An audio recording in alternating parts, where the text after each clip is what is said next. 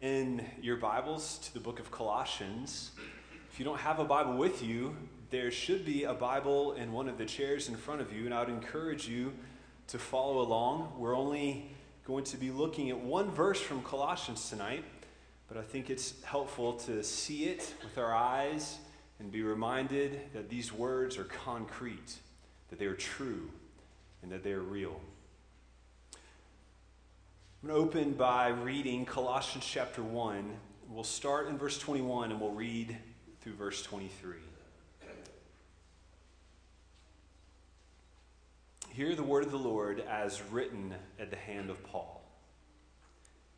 And you, who were once alienated and hostile in mind, doing evil deeds, he is now reconciled in his body of flesh by his death, in order to present you holy and blameless and above reproach before him, if indeed you continue in the faith, stable and steadfast, not shifting from the hope of the gospel that you heard, which has been proclaimed in all creation under heaven, and of which I, Paul, became a minister.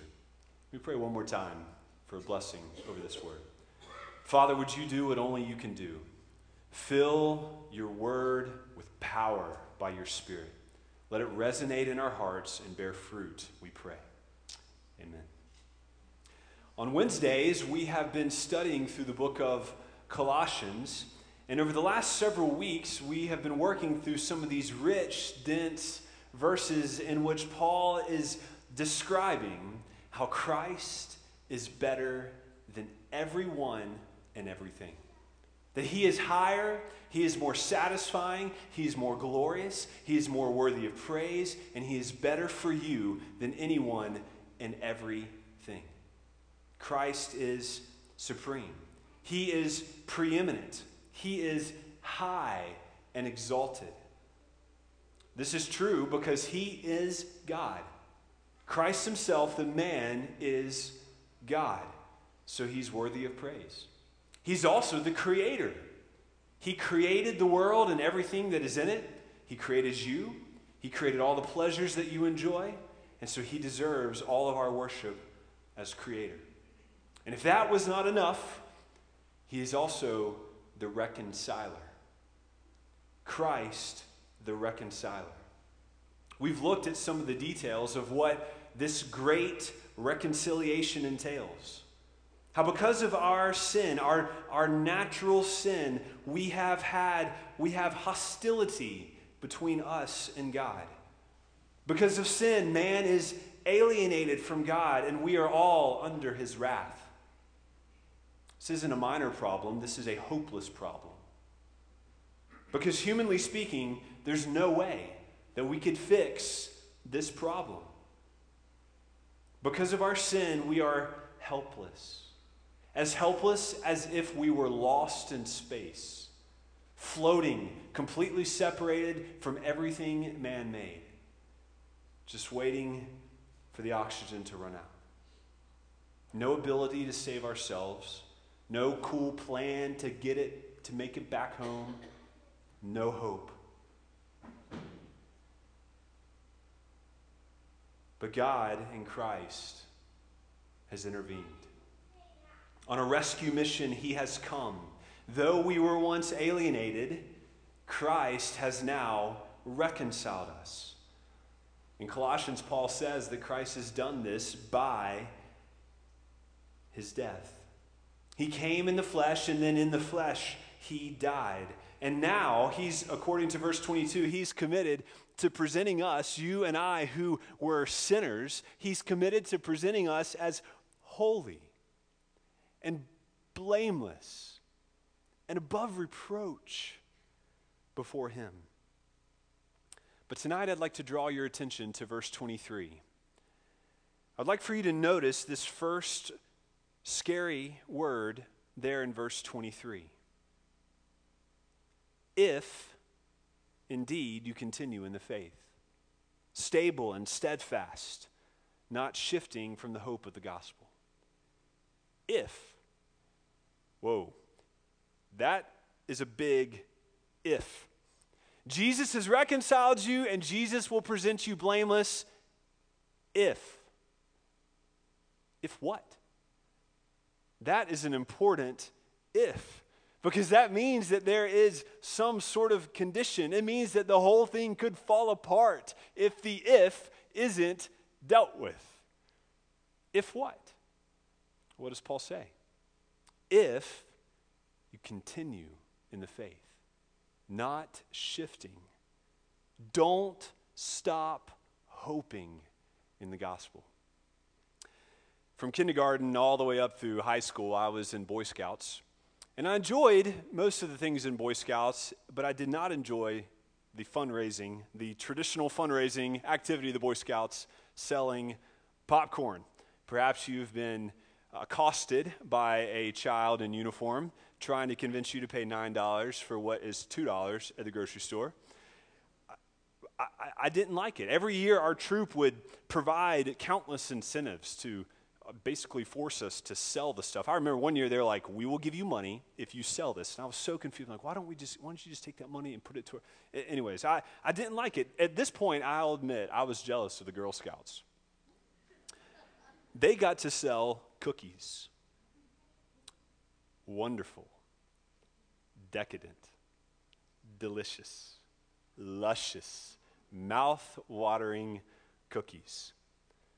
To remind you, Samoas, Tagalongs, Do-si-dos, Savannah Smiles, and of course, Thin Mints. I see this. Thin Mint cookies, I'm convinced, are one of the greatest things that I've ever put in my mouth. Thin and minty, covered in dark chocolate, but not too sweet and with the perfect crunch. I could eat a sleeve without even stopping to breathe. I would not need to. And if I were to die, so be it. It would be a good way to go. Unlike popcorn, those cookies sell themselves. Who cares how much they cost? 5 weeks ago, my wife came home with a box of Thin Mint cookies. I noticed them. She did not tell me about this, but I noticed them, one solitary box at the top shelf up in the cupboard, back behind like the raisins and the other things, like wafers and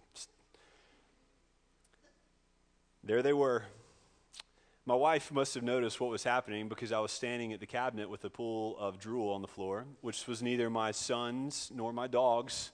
It was mine, and she immediately said, Nathan, those are not for you. I said, what do you mean? What are you trying to do to me? It turns out she was right. In fact, I had been trying that very week to really start cutting down on the sweets and desserts, and let's just face it, no normal adult has even a moderate amount of self-control when it comes to Thin Mint cookies. So right then and there, I had a surge of, after anger, I had a surge of resolve. And I said, I will not eat a single one of these Thin Mint cookies. Once I had made the decision, I felt really good about myself. I went to the mirror and just kind of flexed to see if I'd gotten any stronger or any thinner. I thought that was a major accomplishment. But what I didn't plan on was the fact that since I would not be eating them, those Thin Mint cookies would be there for quite a while. It took 5 torturing weeks for that box to disappear. Every day, day after day, there they were, taunting me. The Kelly green box, the 2 sleeves. After a few weeks of this, I was standing strong, and I proudly updated my wife on my Olympic accomplishment. And I joked that I feel like I should be skinny and fit for life just for not eating any Thin Mint cookies this time around. And I was serious. One night, after eating grapes instead of cookies, I thought about going to get on the scale, see if anything magic had happened.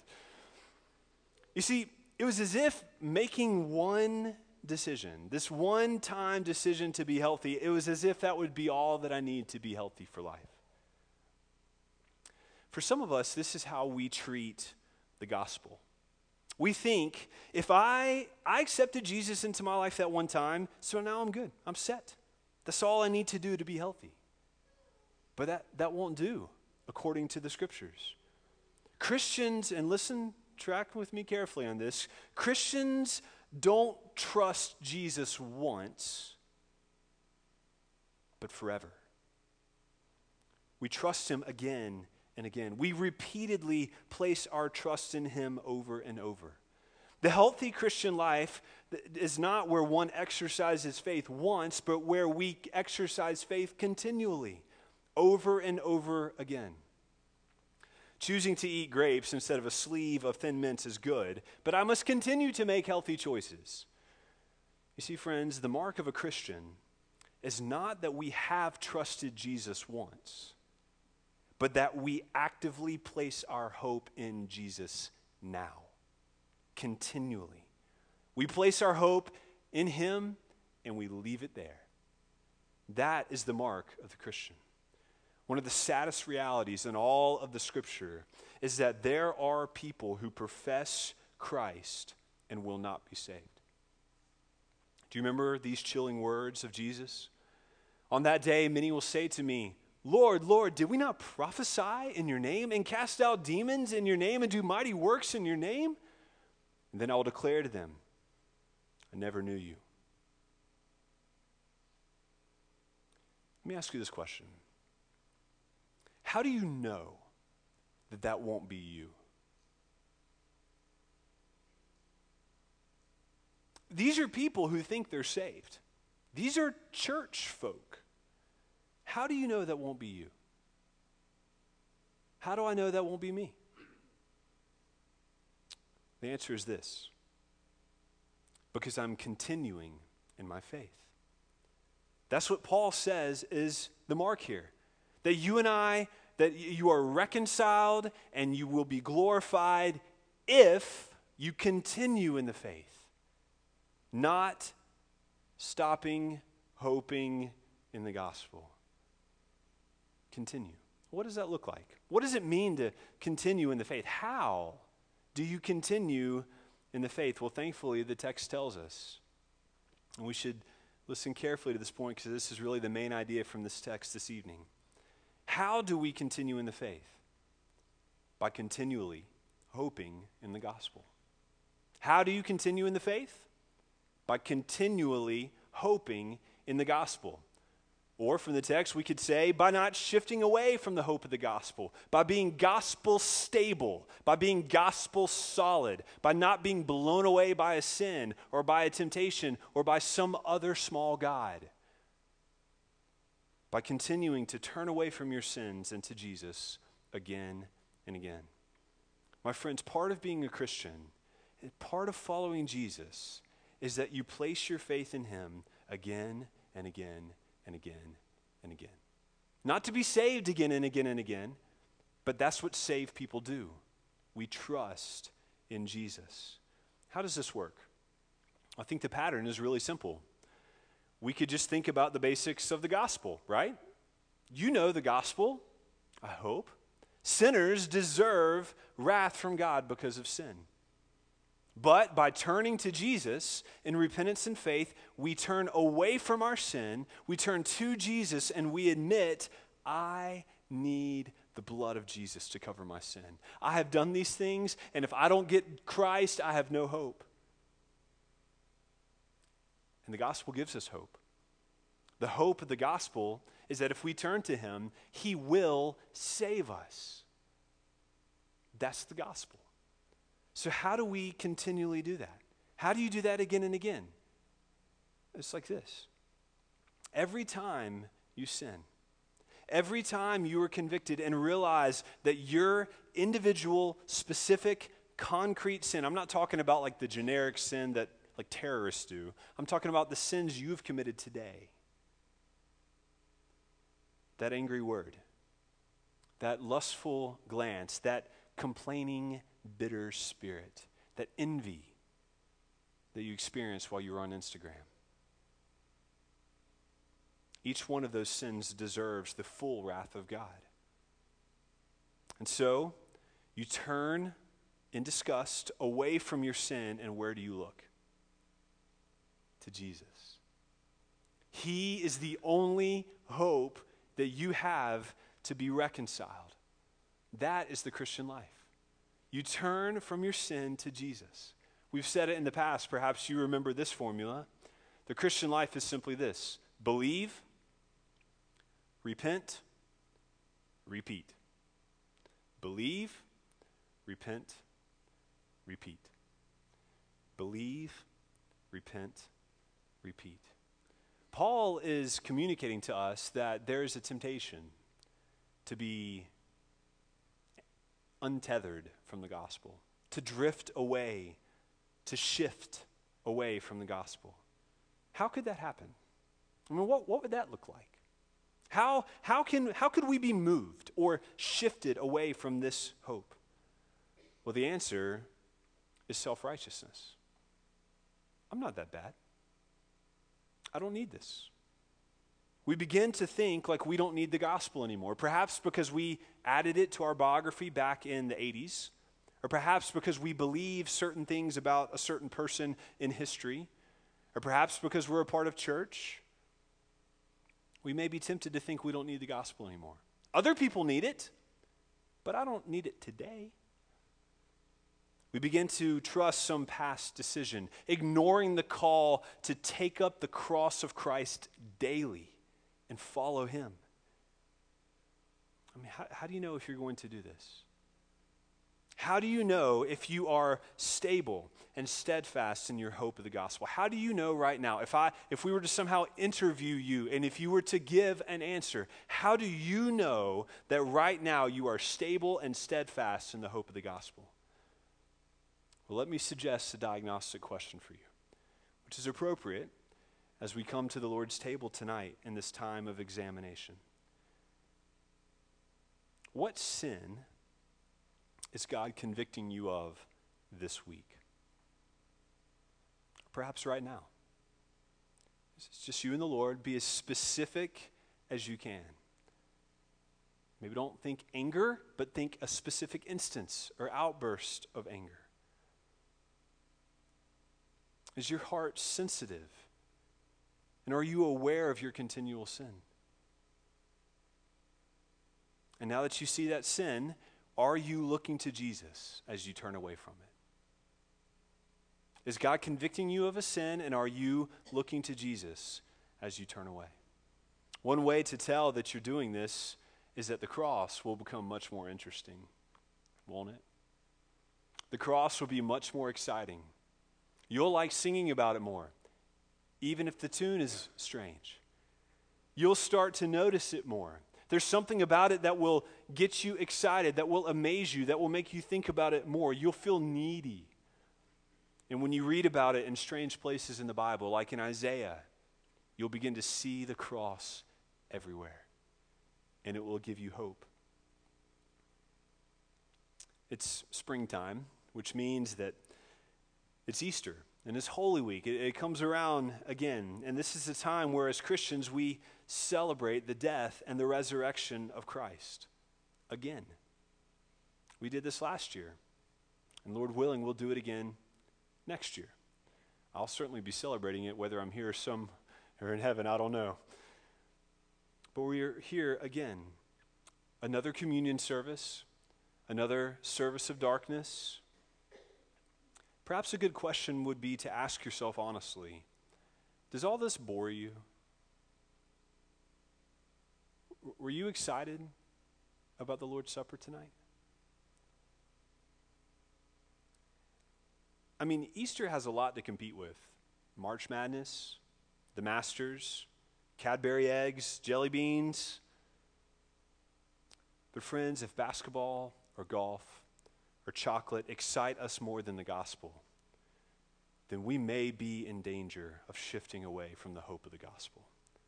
Because the cross excites people who hope in Jesus. That's how this shift would work. It would be a small, subtle, gradual change. Boredom. I don't need this. I don't see any sin. You stop asking questions. You stop looking.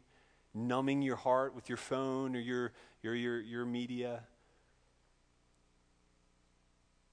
The changes can be so gradual that they may seem all but imperceptible. And that's exactly what makes them so dangerous. And friends, if I could just encourage you, this is why it is so important to be involved in a gospel-centered church. You see, the Christian life is is full of regular, repeating rituals, all designed to help us remember that we are great sinners, but Christ is a great Savior. That's why regular worship is so important. You come and you gather with people, and you might feel awkward or uncomfortable, but you sing songs about a great God. And you remember, I'm not like that. And I don't worship him like I should, and I'm not obeying him as I should. And you hear the word preached, and you see, I don't do that. I don't live like that. And you say, I need Jesus. And then you hear the news of Christ, and you place your hope in him, and then you go out, and then what? You live by faith, and you fail, and then you do it again. We need these rituals. This is why worship is so important. This is why regular Bible reading is so important. I wake up every morning, and I'm told at 6 a.m. that I am a sinner. If I didn't figure it out in the 4 minutes before that, my pre-coffee minutes are rocky, I'll tell you. I'm a sinner. This is why it's so important to see baptism and to take communion and to watch communion. And this is why Easter is so important. They all guard us from shifting away from the hope of the gospel. This evening, we have the opportunity to take the Lord's Supper together. The Lord's Supper was instituted by our Lord himself during the Passover week, the week that he was crucified. Theologically, the Passover meal, the Old Testament Passover meal, was the most important meal in the life of Israel. It's where they commemorated the Passover of Exodus, where God commanded his people who were enslaved in Egypt to take the blood of a lamb and to smear it over the doorpost, so that when the angel of death came through Egypt, he would see the blood and pass over that house. The Passover is a celebration of how the blood functioned as a shield from God, a shield against the wrath of Yahweh. The family inside would remain safe. Why? Because of the blood. Because of the blood of a lamb. And for dinner, they would eat the lifeless, bloodless carcass of the lamb, and they would gain nourishment together as they remembered. And as certainly they felt awe and gratitude that they weren't taken by the angel of death. It was during this commemorative meal, hundreds of years later, that the Lord transformed and filled the Passover meal with new, richer meaning. In 1 Corinthians chapter 5, verse 7, we read that Christ, our Passover, is sacrificed for us. No longer would a lamb need to be eaten, because Christ, the Lamb of God, will never need to be sacrificed again. He is the better, pure, and spotless lamb. And so instead, at the Lord's Supper, we eat bread and we drink wine to remember that the blood of Jesus, the blood of the Lamb of God, is our shield from the wrath of God. And in doing so, we remember and we cling to Jesus. We hold on to the gospel. He has a shield and we hide under him. In 480 BC, a famous battle took place called the Battle of Thermopylae. It's where King Leonidas of Sparta led his very small Greek force of about 7,000 men into battle. They went face to face with a massive army, the largest the ancient world had ever seen, the army of King Xerxes of the Persian Empire. They faced a force that was so much greater than their own that the Spartans knew they would die, and they died there in what is one of the most famous last stands in military history. The Spartans were totally outnumbered. Some estimates, some of the literature says that they were outnumbered 301 to 1. Modern historians have taken that and they've done their fuzzy history math, and they've said that it's probably more like 21 to 1, outnumbered 21 to 1. The army was so large that one Greek soldier preserved in history named Dionysius. He famously said this: "When the barbarians discharged their arrows, they obscured the light of the sun with the multitude of their arrows." That there literally were so many arrows that it darkened out the sky. The Greek soldiers were equipped for this. They carried large shields, and when this cloud of arrows came, they would hide safely behind their shield, as more arrows than you could even count landed all around them and pierced the sword. Brothers and sisters, every sin we commit merits the arrow of the wrath of God. And for each sin, each individual sin, we should remember that this one sin, no matter how small I want to excuse it to be, deserves and produces the real wrath, a real arrow of God's divine fury. And you cannot stand in the storm of God's fury. Our sin, your sin, is so great that it blacks out the sky. Your only hope is to hide in Jesus. His blood is our shield from the wrath of God. And he alone is able to reconcile us, making peace by the blood of the cross. As we now turn to take the Lord's Supper, I would like to encourage you to do so carefully and reflectively. And take some moments of reflection as you consider your spiritual health. Mark will come in a few moments and give some more instructions. But let me leave you with a question.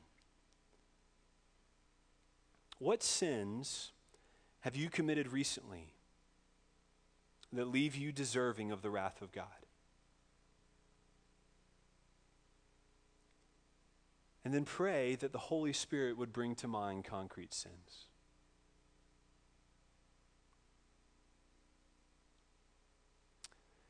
And as you do that, recognize that your only hope is to hide under the shield of the blood of the Lamb. Colossians 1:23, Paul speaks of how the Colossians are not to shift away from the hope of the gospel which they heard, and he says, "It has been proclaimed in all creation under heaven."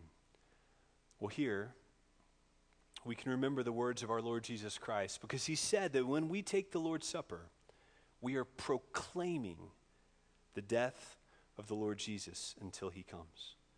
So let me invite you to see and to hear the good news of the gospel, and then participate as you come to the Lord's table. At this point, I'd like to ask for our deacons who will be serving to come forward.